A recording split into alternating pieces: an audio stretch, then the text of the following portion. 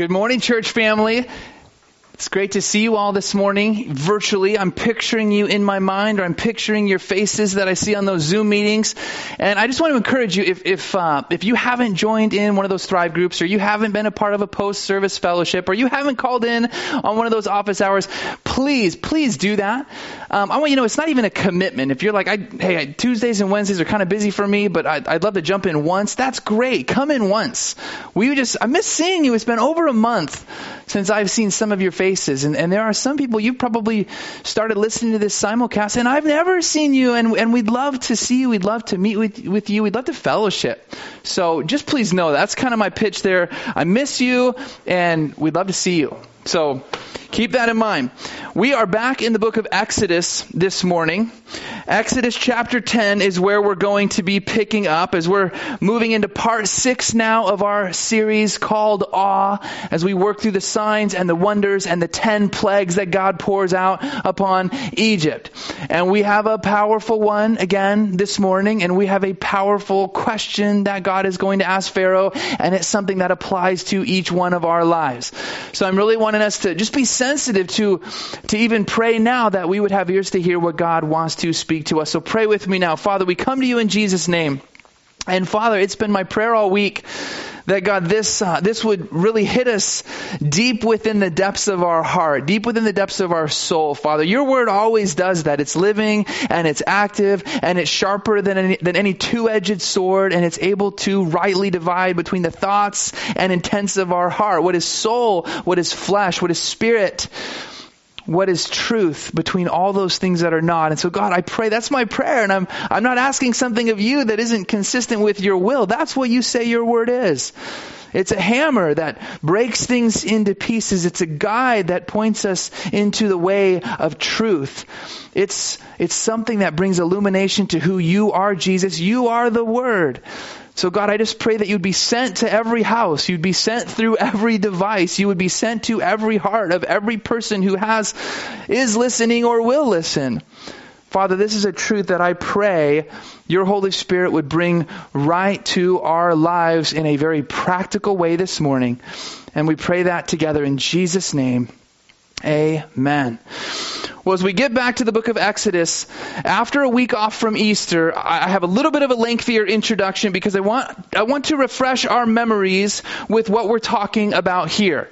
We're going to cover this morning the 8th plague, which just means there have been 7 before it. Which means that if you're joining us for the first time after Easter, you're picking up this study after a few weeks off. Things have continued to escalate. And so I just want you to know that the 8th plague means we're not at the beginning. We're not in the middle. We're towards the end of this dialogue/confrontation that God is patiently having with Pharaoh. As God has been working these things out to try to work out a greater purpose and accomplish His plans here in Egypt. So I just want to do that. I want to just take a minute just to remember what is going on and to kind of answer this question. I want us to remember the purpose. I'm talking about a big picture, greater purpose and plan for what the book of Exodus is about. All right, I want us to just kind of refresh our memory. So we're going to talk about that. What's the big picture plan? This is not God just flexing His muscles because He can, right? God isn't vain like that. God does things with purpose and intensity and with a plan to accomplish His task. So we're going to talk about that. But then secondly, I want us to zero back in on what specifically is going on with Pharaoh. Pharaoh has kind of been the smaller picture plan of what God is doing and teaching us some very practical, applicable truths. Because Pharaoh is this picture of what it looks like to continually oppose God in your life. Pharaoh is the picture of the person who hardens their heart and refuses to submit, refuses to obey, refuses to let God be God, but continues to take that stance of opposition. So we're going to talk about that, and it will set us up perfectly to see where we're going in the text this morning. So first, what's the bigger picture plan? Well, I put the verses in your study guide, but back in chapter 7, we were told the 3 things that God wants to accomplish through these signs and wonders, through these 10 plagues in Egypt. And if you didn't write them down then, here's another opportunity for you to write them down. 3 things. Number 1, God is bringing judgment one by one, down upon the false gods and idols in Egypt. Right? One by one plague after another. God is doing something specifically, not by happenstance, specifically to show that He, not that false god or the created god in Egypt, He, the Lord God, the God of heaven and earth, is greater than those other gods in Egypt. And He's been doing that successfully, powerfully, unmistakably with each passing plague. And we're thinking, well, there's been 10 already. That's because there were a lot of gods worshipped in Egypt. But not a single one has been able to prevent God from doing what God wants to do. Not a single one has been able to stop what God has wanted to do. Not a single one has prevailed in any way, shape, or form over the Lord. In fact, they're over 7 up until this point. Right? They've done nothing to prevent, nothing can stop God from accomplishing His purposes. So that's purpose number 1. He's bringing judgment down upon the false gods and idols of Egypt. Number 2, the second reason is God is revealing Himself through these 10 plagues. Multiple times in the text already, God has told Pharaoh, this is who I am. This is so you may know that I am the Lord. This is so that you may know there is none like me in all the earth. And it's been an answer to Pharaoh's own question that he asked when God sent Moses and Aaron to him in chapter 5 for the very first encounter. Remember, Pharaoh said, who is the Lord? Who is He? Why should I obey Him? Right? He asked. Pharaoh asked. He hasn't liked the answer so far, but he asked, and God is faithfully answering him. So He's revealing Himself. God is perfectly and completely awesome. God is the only source of true awe. God has shown Himself to reign supreme. So that's purpose number 2. God is revealing Himself in power. Revealing Himself to the Egyptians and all the children of Israel who are in Goshen in Egypt, and really all of the world, because here we are still talking about this today. Purpose number 3 is God is working out a plan of redemption for His people. God has said over and over, His terms have not changed. They will not change. We'll see them restated again in the text today. Let my people go so that they may serve me, worship me. It's a plan of redemption. God is working out a great redemption for His people. God is fulfilling His promises. I want you to know that and trust that God keeps His promises. This goes all the way back to Genesis chapter 15. When God told Abraham, your descendants, those are who we're talking about in Exodus. Those are the Hebrews, the children of Israel, the children of Abraham, Isaac, Jacob, who's renamed Israel, the same descendants. God told Abraham back in chapter 15, your descendants, your children, they're going to be in a land as strangers. They're going to serve them, speaking of this time. But God says, I will judge that nation and I will deliver them out.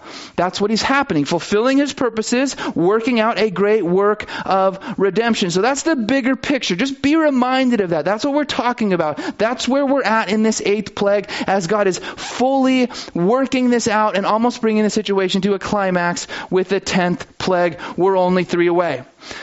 But this morning, I want us to kind of zoom in a little closer, and I want us to look again at this situation with Pharaoh. Because the second thing I want you to be mindful of and considering here is what has been Pharaoh's problem?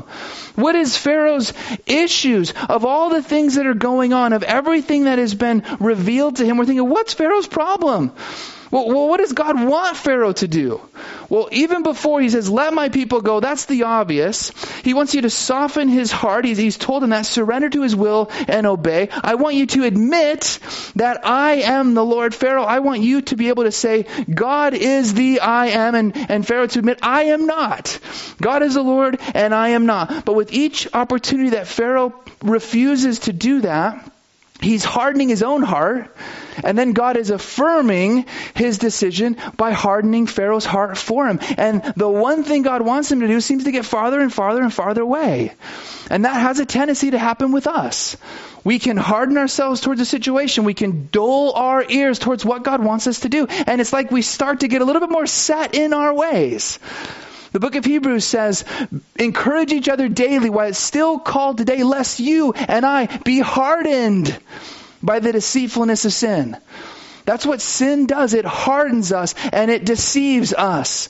And then it gets to the point where we start to call something that's clearly wrong right, because we've been hardened and deceived. And that's Pharaoh every single moment, every single opportunity through 7 plagues. Now he's been hardening himself. But as we take this a little deeper to the level that I really want to talk about this morning, if we could sum it up, Pharaoh's main problem, what is his biggest issue?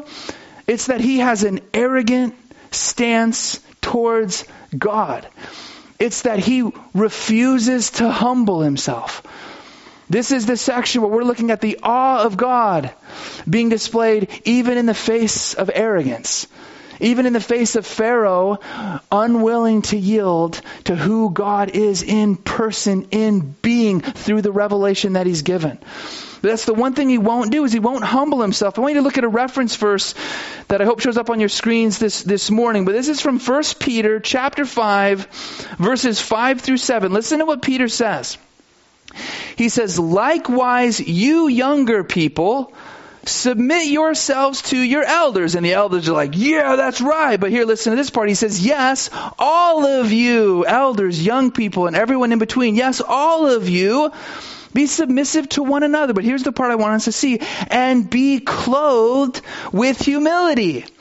For God resists the proud, but gives grace to the humble.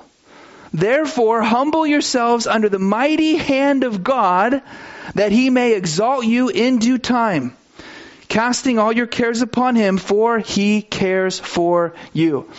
Now, I bring this verse up because can't you see the connection to what is going on? What Peter is inspired by the Holy Spirit to record thousands of years later, and what God is trying to work out in Pharaoh's heart through these plagues? Really, it's the same thing. Excuse me. It's the one thing that Pharaoh really wants to do. It's the one thing that God really wants Pharaoh to do, and it's just to have a humble heart before God.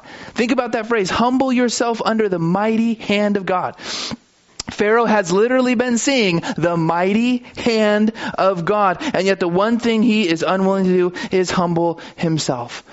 And I want us to know this is one of the things that I think one of the greatest things that ails the human heart today. I think this is one of the most practical messages that can come to us as Americans right now. Our biggest problem is oftentimes we just will not humble ourselves before God. We have this kind of underdog mentality. We're clawing our way to the top. We're going to be entrepreneurs, and we're going to start something, and we're going to work with the sweat of our brows, and it's going to turn into something beautiful because we believe that. That's the American dream.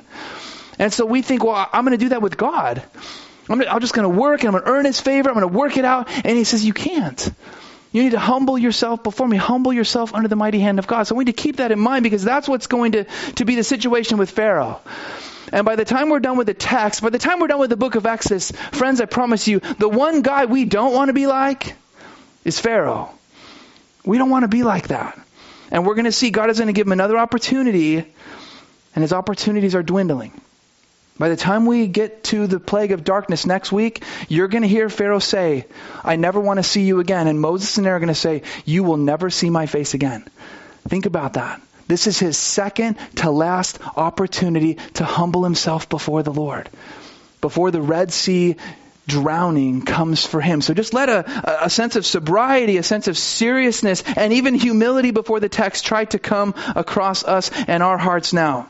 Look at what we're told. Chapter 10, verse 1 says this, "Now the Lord said to Moses, 'Go into Pharaoh, for I have hardened his heart and the hearts of his servants, that I may show these signs of mine before him, and that you may tell in the hearing of your son and your son's son the mighty things that I have done in Egypt, and my signs which I have done among them, that you may know that I am the Lord.'" So a couple things to point out quickly as we get started here. Once again, the Lord meets with Moses and prepares him to go again before Pharaoh. And I want you to see a couple things we've seen from the Lord. He tells Moses beforehand, Hey, I want you to be prepared. Pharaoh is still not going to listen. I'm going to harden Pharaoh's heart, he says. God is confirming Pharaoh's stance of opposition against the Lord and against his will. And so he tells Moses, hey, don't be discouraged. This is what's going to happen. So then he moves on and he's starting to tell him, this is not going to deter my plan and my purpose at all. In fact, I'm just going to use this to get greater glory out of this situation and to increase my signs and wonders throughout all of Egypt. God is showing Moses he is still worthy of awe, even in the face of arrogance. So he's still going to work this out. But this is what I want you to catch here in verse 2. 6 times before this, through the 7 plagues before this, and I did the homework, I put the verses in your study guide for you to be able to see this, but 6 different times, the Lord has said something through the first 7 plagues in the form to Pharaoh of saying, this is so you will see that I am the Lord. This is so that you will see that there is none like me. This is me answering the question for you. And again, that statement has been directed specifically towards Pharaoh. Sometimes we can want to have a heart for Pharaoh. Oh, poor Pharaoh. And we say, he's without excuse. Friends, he's without excuse. God has shown him and revealed himself to him again and again and again. But what I want you to catch here is this. In these last 3 plagues, God is turning his focus not so much towards Pharaoh, but towards his people who are in the land of Goshen.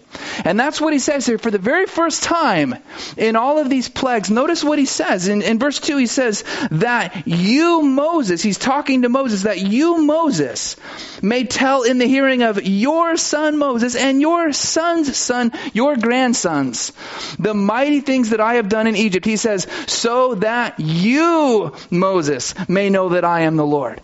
He's turning around and saying, I also am revealing myself to you. And I want us to explore this for a minute. The children of Israel, the descendants of Abraham here, they've been in the land of Egypt for 430 years. And for most of them, especially this generation who's alive and about to be delivered here from bondage, they have never seen and experienced the Lord God doing the Lord God type of things. They have heard what he did for Abraham, Isaac, and Jacob. They heard what he did for Joseph and bringing them here to escape the famine in Egypt. But then all these years have passed and they haven't seen a whole lot until this moment, this season where God starts revealing himself through his mighty power, through the mighty workings of his mighty outstretched hand. And so he's coming back and saying, Moses, I'm charging you not to forget what I'm doing as I reveal myself to you. And then he says, I want you to know that I am the Lord, and I don't want that knowledge to stop there. Moses, I am charging you. Tell your sons and tell your sons' sons, tell your daughters, tell your granddaughters who I am. Tell them what I've done. Tell them what I'm capable of. Tell them how I worked out their great redemption in delivering them from the land of Egypt. I love that. I love that we have this in the scripture. I love that we have this charge for us. I love that Moses obeyed. I love that Moses did what God asked him to do. Case in point, we have the book of Exodus. We have this account recorded for us. He did that, and we're going to read about him doing that orally, telling the children of Israel what God has done right through here. And so I want to charge you, church, mothers, fathers, grandparents, tell your kids who God is. Tell your kids who Jesus is. Don't ever stop telling them. Listen, even in the face of arrogance, tell them who the Lord God is. Don't ever stop telling them, no matter how old they get. Keep sowing that seed in. I am here today. I was brought to church early on as a young kid, and I'm told the word of God, and it's a seed. It's like seed that gets planted in your heart, and it bears fruit.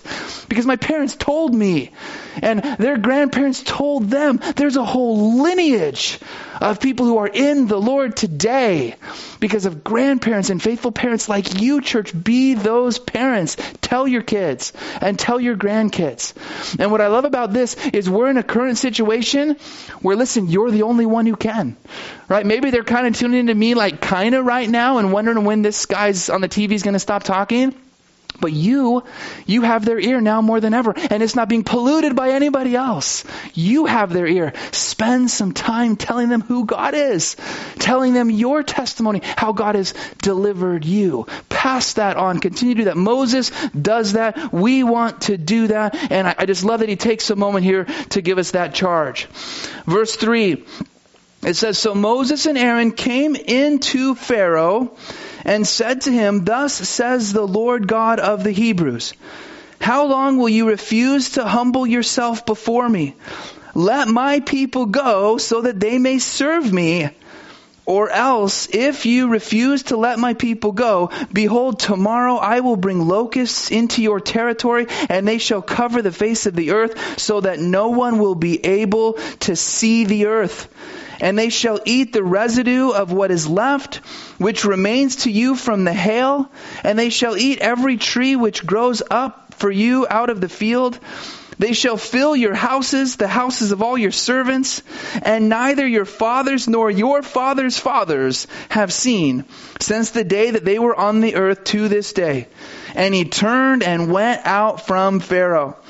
Then Pharaoh's servants said to him, 'How long shall this man be a snare to us? Let the men go so that they may serve the Lord their God. Do you not yet know Egypt is destroyed?' So Moses and Aaron were brought again to Pharaoh, and he said to them, 'Go serve the Lord your God. Who are the ones that are going?' And Moses said, 'We will go with our young and our old, our sons and our daughters, with our flocks and our herds we will go, for we must hold a feast to the Lord.' Then he said, 'The Lord had better be with you when I let you go and your little ones go.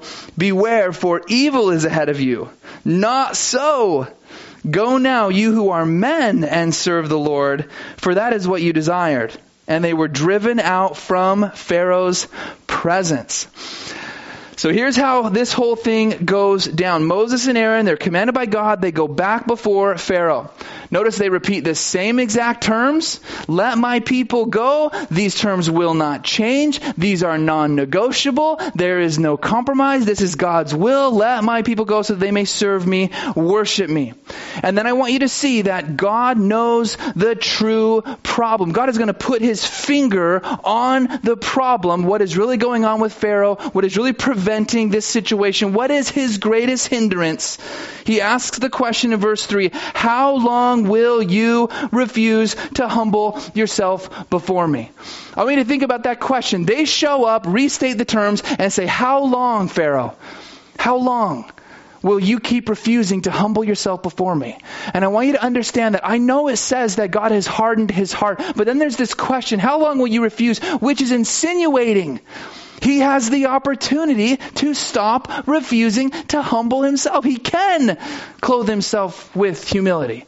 He can stop choosing to refuse himself, to refuse the Lord and standing in opposition against God. But we're going to see he's not going to do that. But I love that question. Hold on to that. We are definitely going to come back and talk about that before we close. But I want us to see that's the problem.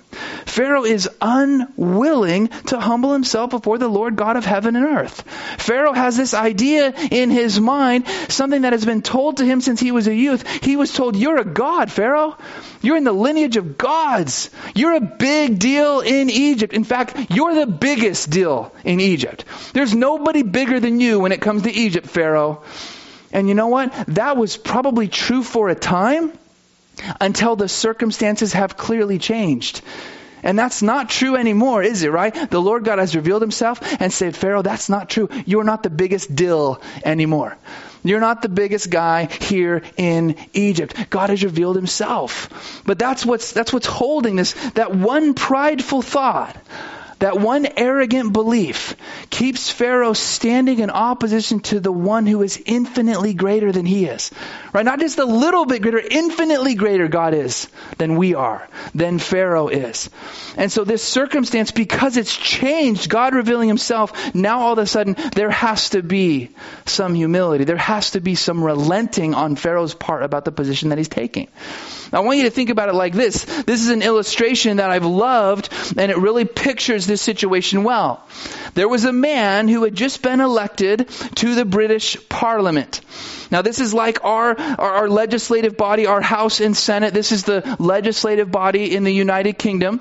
And this particular man, he was elected to lead what is called the House of the Lords. So what he's going to do, he's going to bring his family to London, and they're going to tour the city.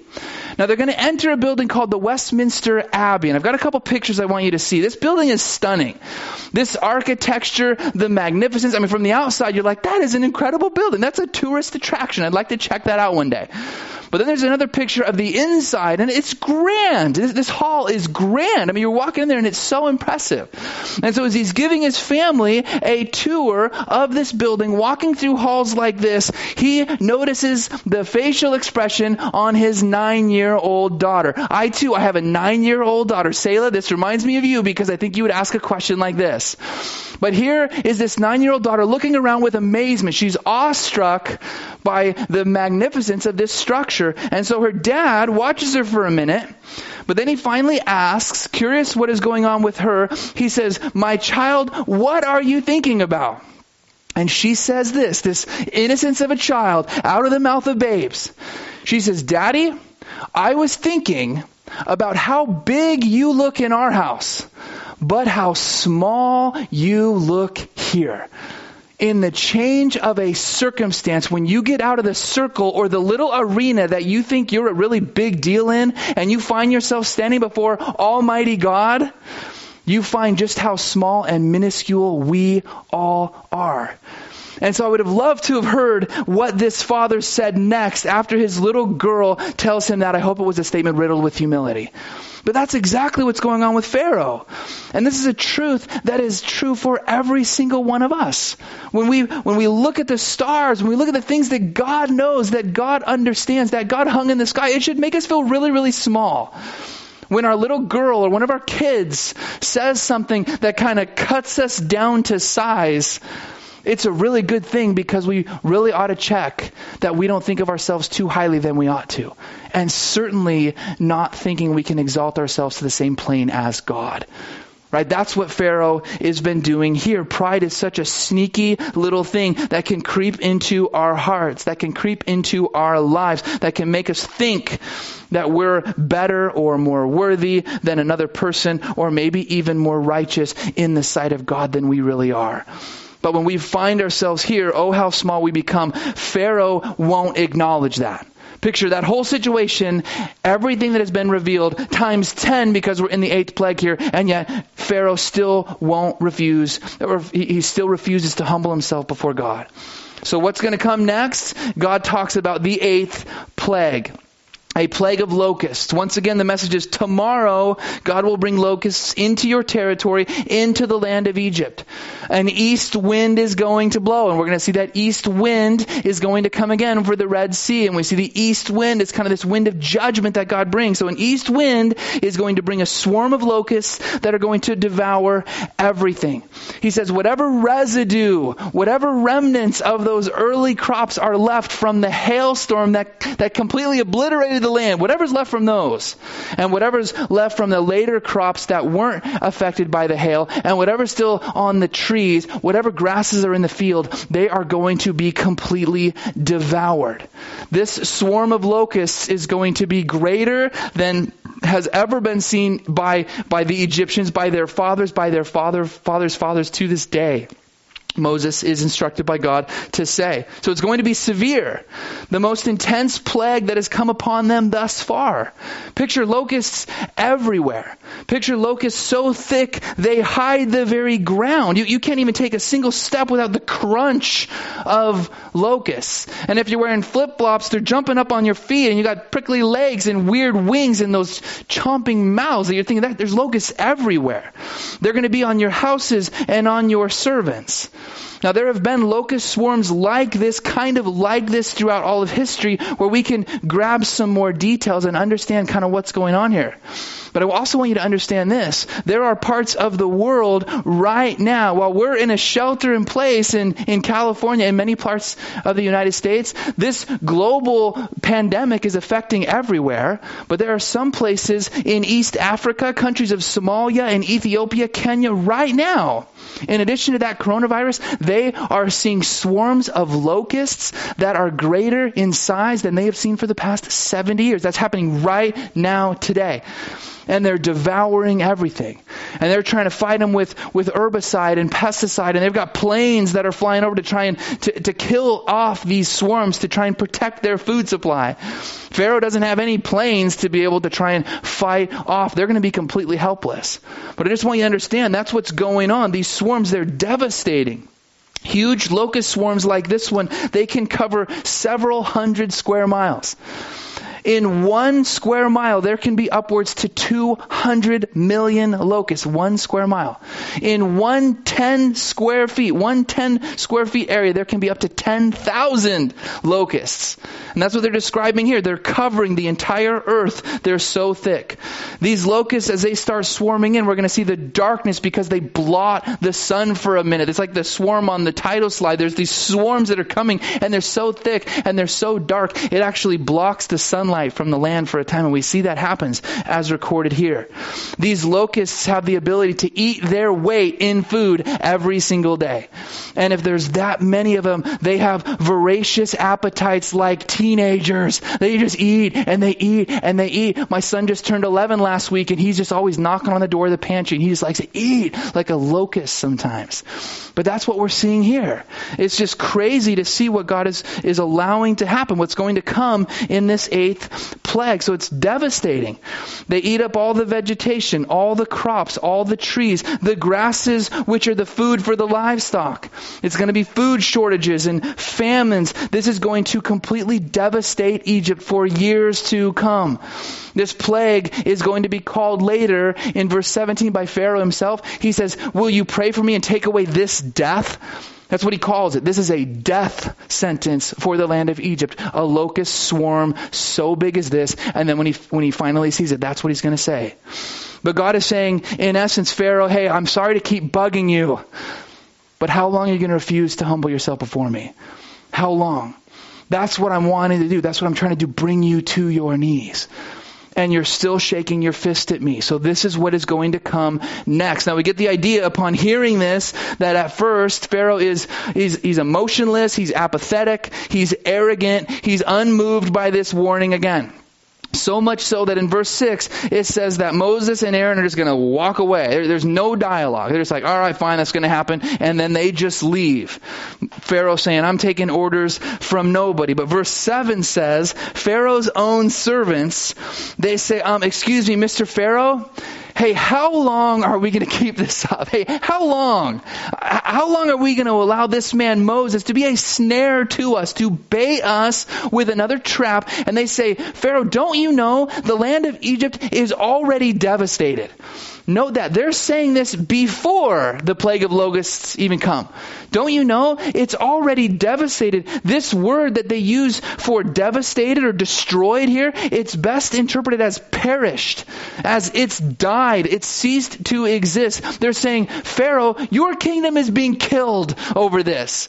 How long are we going to continue to do this? They say, let the people go. Let the men go and worship the Lord their God. Quit taking the bait.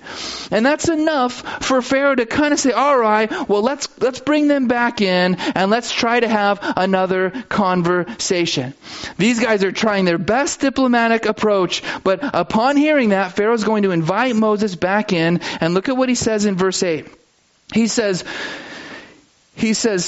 go serve the Lord your God. By the way, who are the ones that are going? Now I want to ask you, is he really making a question because he doesn't know? Because every single time they show up before Pharaoh, they repeat the Lord's terms. Let my people go. So who's going? All my people. Whoever are the Hebrew people, he's the God of the Hebrews, my people are going. So when he says, okay, by the way, who are going? What's he setting up? He's setting up another counter offer. He's trying to see if he can compromise what God has called Moses and Aaron to do to pass on his will, his best, the deliverance of all of his people. And Moses is not going to take the bait. He's going to say, we're all going to go. Our young, our old, our sons, our daughters, our flocks, our herds, we're all going to go. I picture Moses saying, nobody gets left behind. Nobody. We're all going. Moses knows God's terms, and so he's not going to compromise. But what we see here in Pharaoh's heart is another arrogant moment. We've got this false assumption here that he can negotiate with God.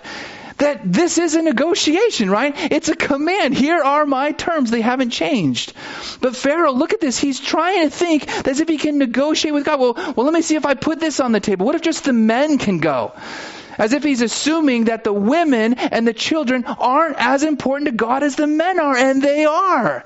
My people, all of my people, is God's promise. That's who he wants to deliver out of the bondage of Egypt. All the men, all the women, all the children. He even cares about the livestock. So he's saying they're all going to go. So no deals, but I just want you to see this. Pharaoh is trying to approach God with a negotiation tactic as if they are on equal terms. As if Pharaoh and God are on equal terms, and they just get it as two different leaders of these two different nations get to kind of work out the details of an agreement. That has got to be one of the most arrogant things we've ever seen in the scripture. To think that we can come before God on equal terms and negotiate with him. That's like the most ridiculous thing you can think of. If you're even thinking you can do that, that's so arrogant. God is going to tell Job, where were you when I laid down the foundations of the earth? Did I have to ask you? Did I need your measurements? Did I even console you? No, you were nowhere. Where were you when I called the sun to rise on the first morning dawn? Did I need your help with that? No. Have we ever called the sun to rise? No. Could we ever? No. Where were you when I determined the boundaries of the sea? God asks Job this, and Job shows us what we should all do. Take our hand and put it over our mouths and shut up, because we were nowhere. We are but dust. And dust doesn't get to say to the Creator, look at how great I am. We are but dust. God is the Lord of heaven and earth. Pharaoh is but dust. And arrogantly thinking that I get to approach God and negotiate his terms. We either humble ourselves before God, or we are humbled by God. Because God resists the proud and exalts the humble. God will exalt the humble, and he will humble the proud. That's the way it is. That is who God is. We don't get to work out the details of this. We say, yes, Lord, or we refuse to humble ourselves. That's the conundrum that Pharaoh finds himself in. So in this arrogant way, he thinks he can negotiate and make a deal with God. And Moses is just simply going to stand upon the word of God and say, no deal, no compromise. God's terms are, all of my people are going to go, and this won't end until it happens. So notice Pharaoh is enraged, and in verse 10, he offers some empty threats. Verse 10, he says, the Lord had better be with you when I let you go, because evil is ahead of you. Pharaoh's kind of showing his true heart here, saying, you better watch your back, boys, because when I finally let you go, there's going to be evil ahead of you. I'm going to chase you down with my chariots. I'm going to catch you at the Red Sea. And we see that is his plan, and it doesn't go the way he thinks it's going to go. But that's what he's saying here, these empty promises. He's 0 for 7. He's the king of a land destroyed, but he's still full of arrogance. Nobody in his court, nobody within earshot of hearing this 8th plague being foretold what's going to happen tomorrow. Not a single person within earshot has a sliver of doubt that these locusts aren't going to come except Pharaoh. Think about how sad that is. Here he is still showing us again, he will not humble himself. He will not submit to the Lord. He will not surrender. He's continuing to dig his feet in arrogance. And so what are we going to see? Awe be displayed even in the face of arrogance. Verse 12 says, then the Lord said to Moses, Stretch out your hand over the land of Egypt for the locusts, that they may come upon the land of Egypt and eat every herb of the land, and all the hail is left.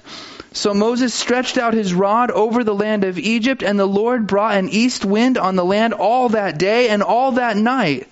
When it was morning, the east wind brought the locusts, and the locusts went up over all the land of Egypt and rested on all the territory of Egypt. They were very severe. Previously there had not been such locusts as they, nor shall there be such after them. For they covered the face of the whole earth, so that the land was darkened, and they ate every herb of the land and all the fruit of the trees which the hail had left. So there remained nothing green on the trees or on the plants of the field throughout all the land of Egypt. Then Pharaoh called for Moses and Aaron in haste and said, I have sinned against the Lord your God and against you. Now therefore, please forgive my sin only this once, and entreat the Lord your God that he may take away from me this death only.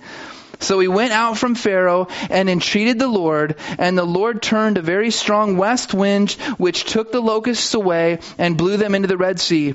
There remained not one locust in all the territory of Egypt. But the Lord hardened Pharaoh's heart, and he did not let the children of Israel go. So just as it was foretold it was going to happen, the 8th plague comes. The locusts come, and they are everywhere, and they devour everything, and there was nothing they had ever imagined it would be this severe. But this is the mighty hand of God coming down upon Egypt once more. And what does God want? What does God want us to do under his mighty hand? He wants us to humble himself, as we read about in 1 Peter chapter 5 to open our study. To humble ourselves. But what does Pharaoh do? He's going to call for Moses and Aaron again. Notice, in haste, with urgency, he's sending for them.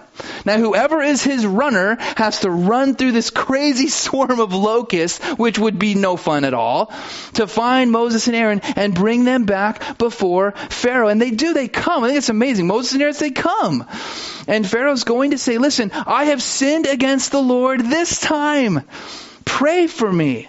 So the Lord would take away this death, this plague only. But I want you to look at that specifically in verse 17. This is his prayer. Forgive my sin only this once. Okay, fine, I've been wrong in this instance. This is my one and only sin. Again, how arrogant is that? And then he says, I want you to take away this death only. I think about it. If you have an audience of a Moses and an Aaron, vessels of the Lord God himself, the intermediaries, the go-betweens, and all you want is to be forgiven of one sin, and all you want is one plague to be removed, you are absolutely arrogantly standing before God. You don't understand any of it. Because what I want is I want all of my sins forgiven. And I don't want just this death taken away. I want eternal life in Jesus' name. I want to be washed of all my sins, forgiven of all my sins. And I want to surrender my life to Jesus to have eternal life eternally forever. But in an arrogant heart, he says, well, just take away these consequences because this is no fun for me. Right? This is not repentance. Just like we talked about in greater detail last 2 weeks ago when we were covering the plague of hail. This is not true repentance. This is just regret. This is just remorse. He just doesn't like the consequences. Just make those stop. He's still not ready to humble himself before the Lord. But Moses and Aaron, they're still going to pray. And God is still going to send a west wind. And he's going to take all of those locusts, every single one. That's a miracle in and of itself. All of those locusts are going to blow out, and notice they're going to be blown into the Red Sea, where they are going to drown and die. And that is a foreshadowing. You can know that is a foreshadowing of what is going to come to Pharaoh and all of his armies at the end of this dialogue, this conversation that God has been patiently having. That's where it's going. The Red Sea is inching closer for Pharaoh. And here's another opportunity for him to stop refusing to humble himself before the Lord. He's only going to get one more after this. It's crazy to me to think about that, but we're reaching the end of these and he won't do that. So as we think about Pharaoh here and we think about what he's done and the position that he's taken here, I want us to bring this back and make some personal application to our own lives. And it's challenging and it's heavy, but it's important. We have to do this. We have to say, this is what the Word of God says. Now, what is it speaking to my heart? And the first question we have to ask is am I being like Pharaoh? Am I looking at a situation where I see the mighty hand of God on display around me, yet I'm refusing to humble myself before Him? Is that happening to me? Because I don't want to be that one. The one guy I don't want to be like is Pharaoh. So let's look at some of these things. Think about some of the questions here. Think about verse 3. Think about God asking this question to every single human being on the planet today. How long will you refuse to humble yourself before me? How long? How long are you going to continue to do that? I think about the fact that God gives grace to the humble. I think the fact that God gives us a chance to change our minds at all shows of how incredibly loving and merciful and gracious He is.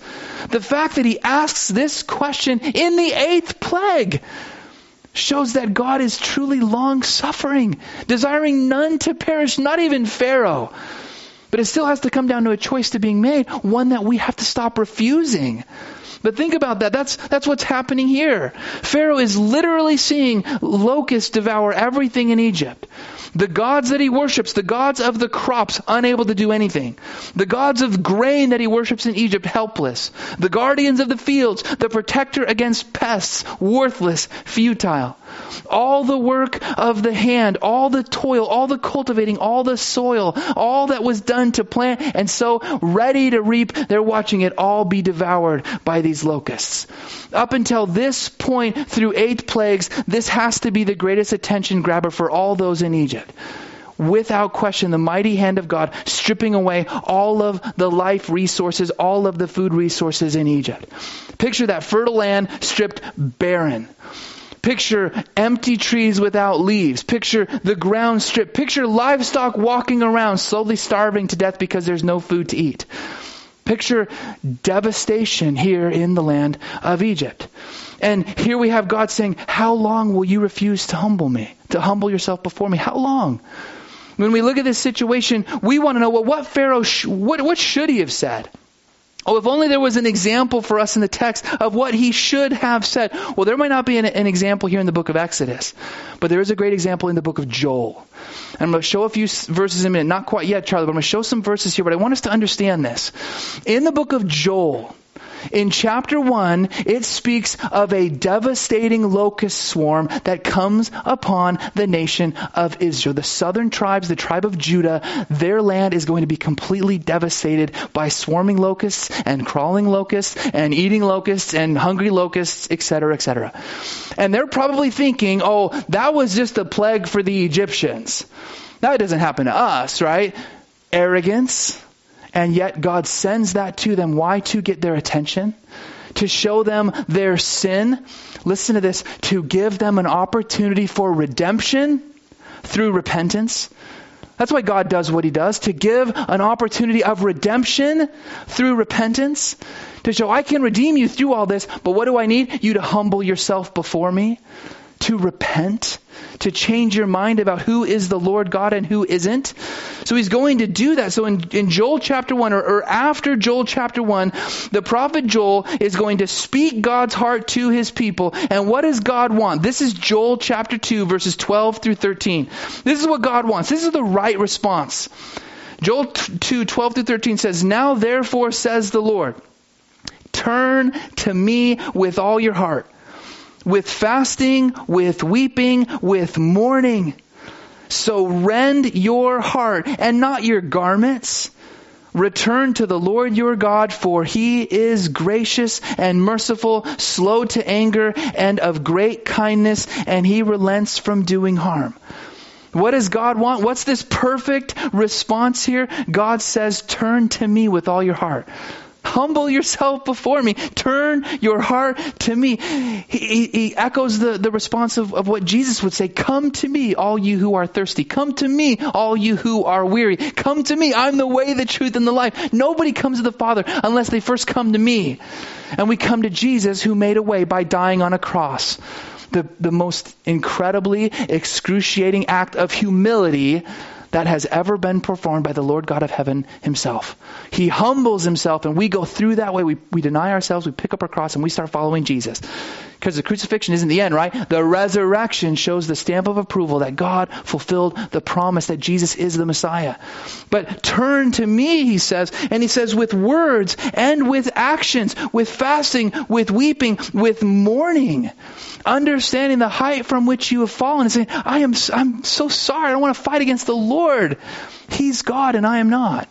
And then he says, rend your heart, not your garments. In this day, you would tear your clothes. When you see your sin and you're broken over it, and you say, oh, I'm a sinner. I deserve death. God, you're so gracious. I need your forgiveness. You would tear your clothes as a sign of outward repentance, of outward mourning. But God says, don't do that. Tear your heart. Rend your heart. Let your heart be broken. Let your heart be soft.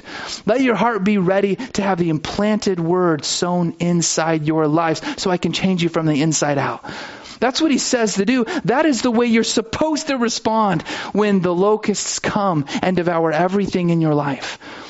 When the locusts come and the mighty hand of God is revealed to you and you take a step back and say, Father, I have not been living the way I'm supposed to be living.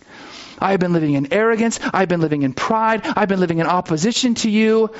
And you have my attention now.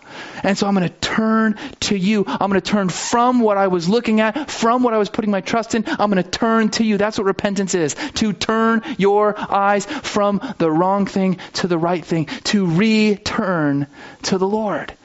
And I just want us to know this. This season of our lives, this season that we are living in right now, this COVID-19, this coronavirus, this global pandemic.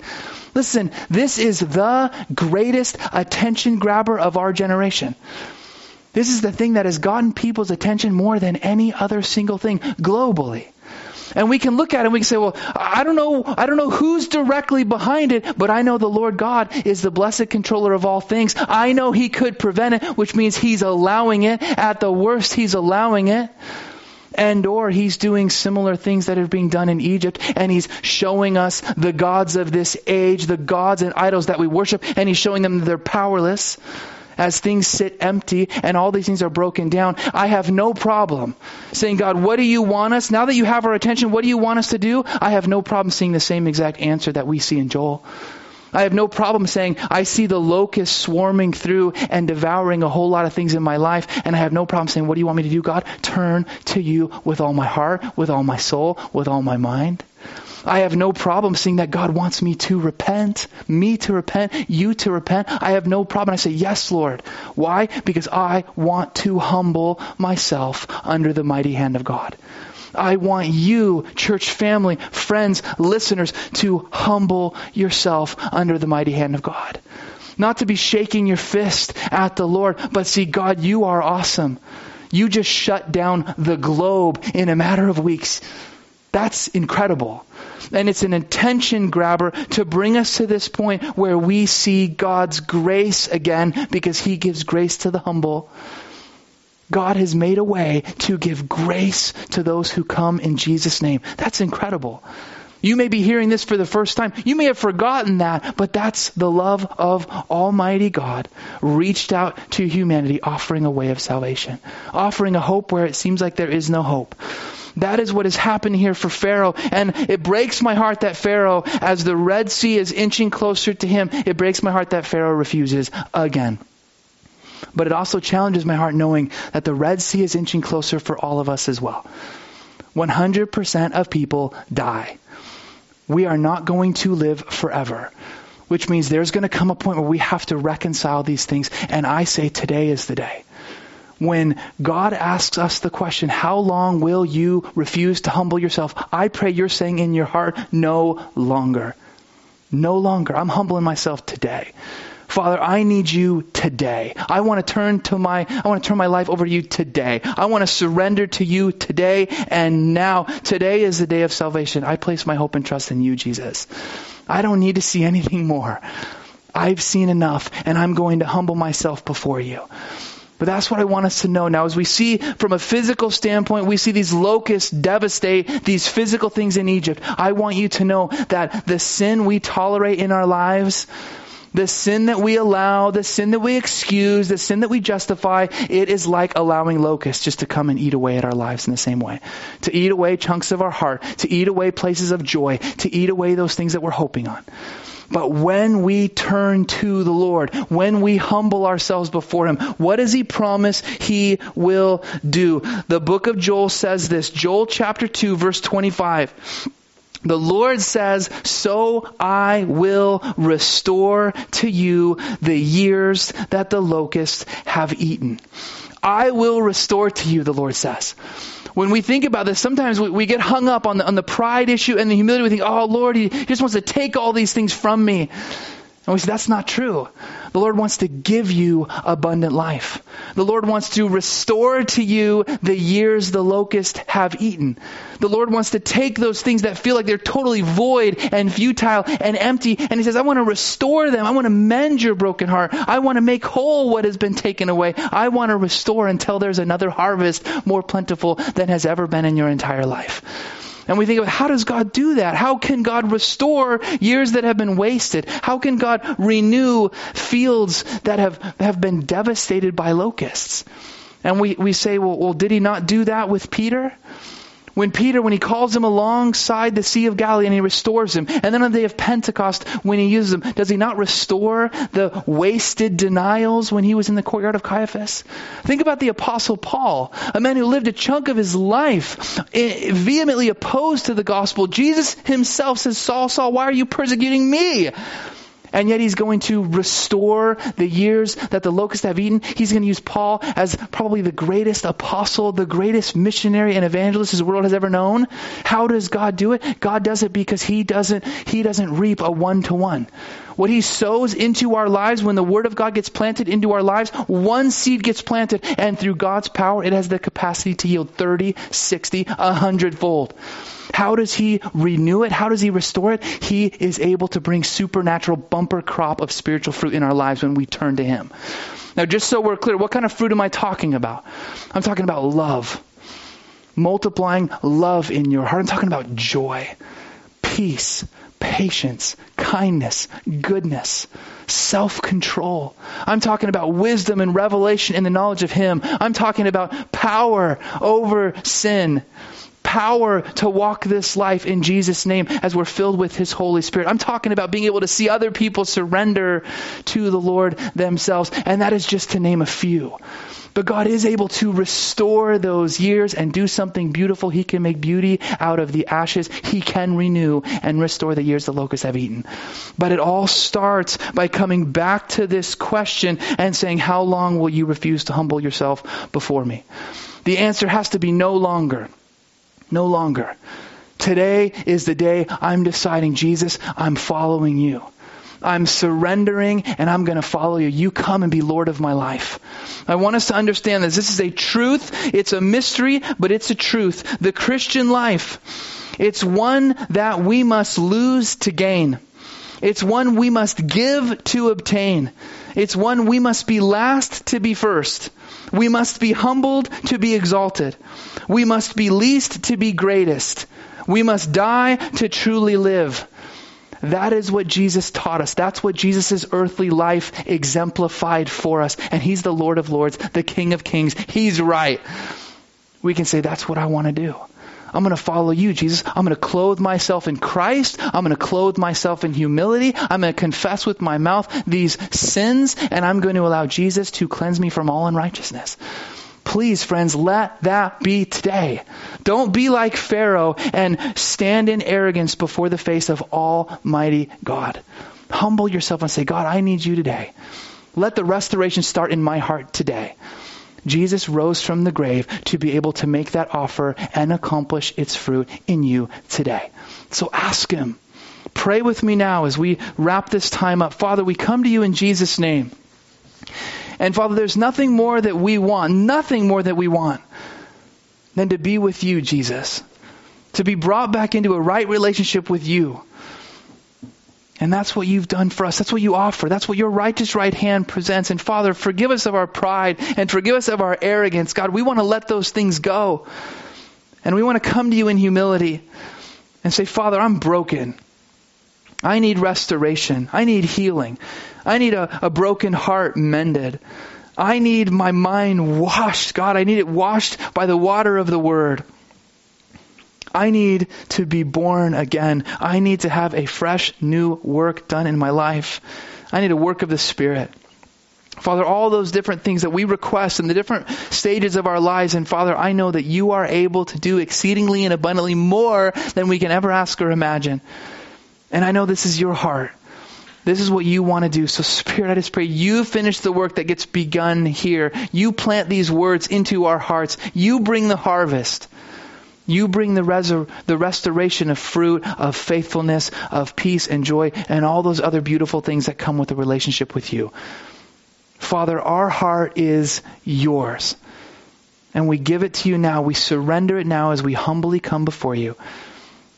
Thank you for your grace. Thank you for your love. Thank you for doing what you have done for us. We pray this in Jesus' name. Amen.